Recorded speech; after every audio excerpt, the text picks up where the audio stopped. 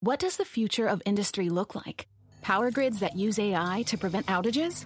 Food tailored to your tastes and nutritional needs? Or chemical plants that use cloud-based software to cut carbon emissions? At Aviva, we're helping the world's leading industries build this future today. By connecting their teams with trusted insights, we're helping them find new ways to deliver life's essentials and use our world's resources responsibly. Find out more at takesyouthere.aveva.com. Aviva, we'll take you there. Hello, Science Talk audience. I'm Katie Hafner, the host of Lost Women of Science. Each season is devoted to the life and work of one scientist who hasn't gotten the recognition she deserves.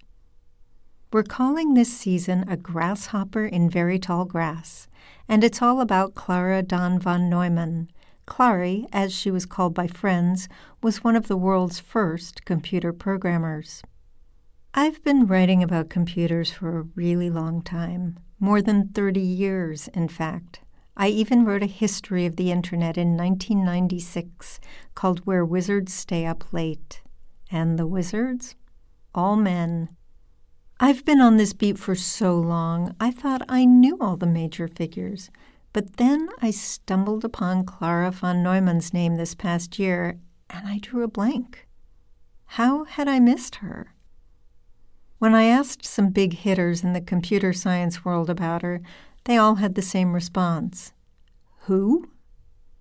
I couldn't shake this feeling that here was this truly lost woman of computing who was nonetheless connected to very well-known histories and people. She was involved in nuclear weapons research. She worked for Los Alamos. She coded for the ENIAC, one of the earliest electronic computers.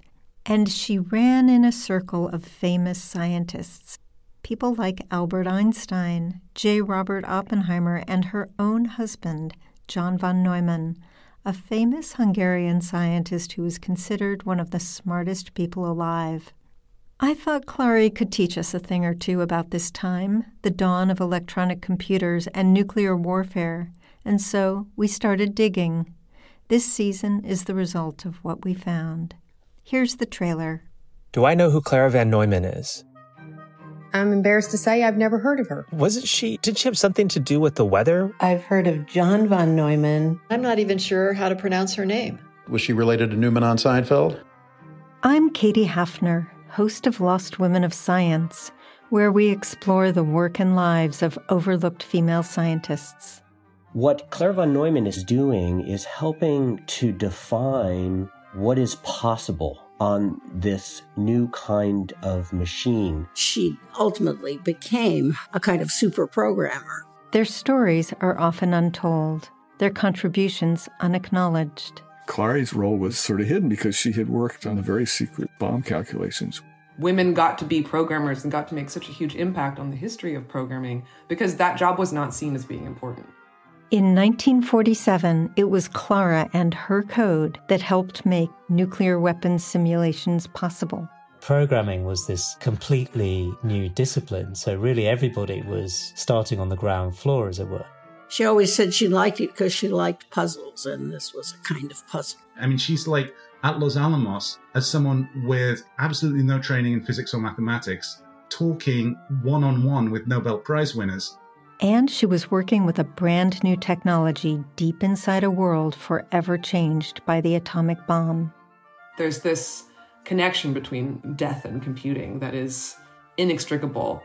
Join us as we seek to understand the origins of modern computing through one extraordinary woman's story. She was sort of there at the moment of creation. If you look at this as a sort of cradle in a manger sort of thing, she was holding the cradle. Season 2 of Lost Women of Science, coming March 31st. Listen wherever you get your podcasts.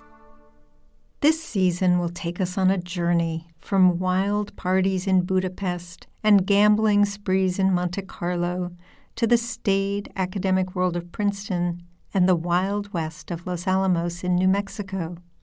Clary's eventful life gives color to this pivotal moment in history.